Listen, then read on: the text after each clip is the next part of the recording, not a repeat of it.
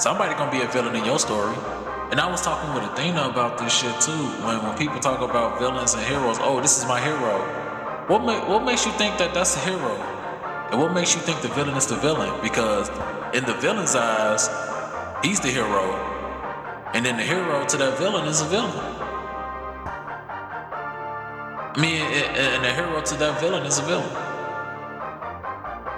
Because the villain be like, yo, you're not a fucking hero, bitch. Y'all got me to be a villain. I'm not even a villain.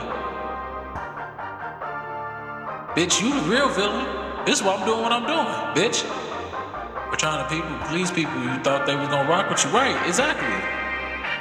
Yo, I didn't know my mind worked like this. But it does.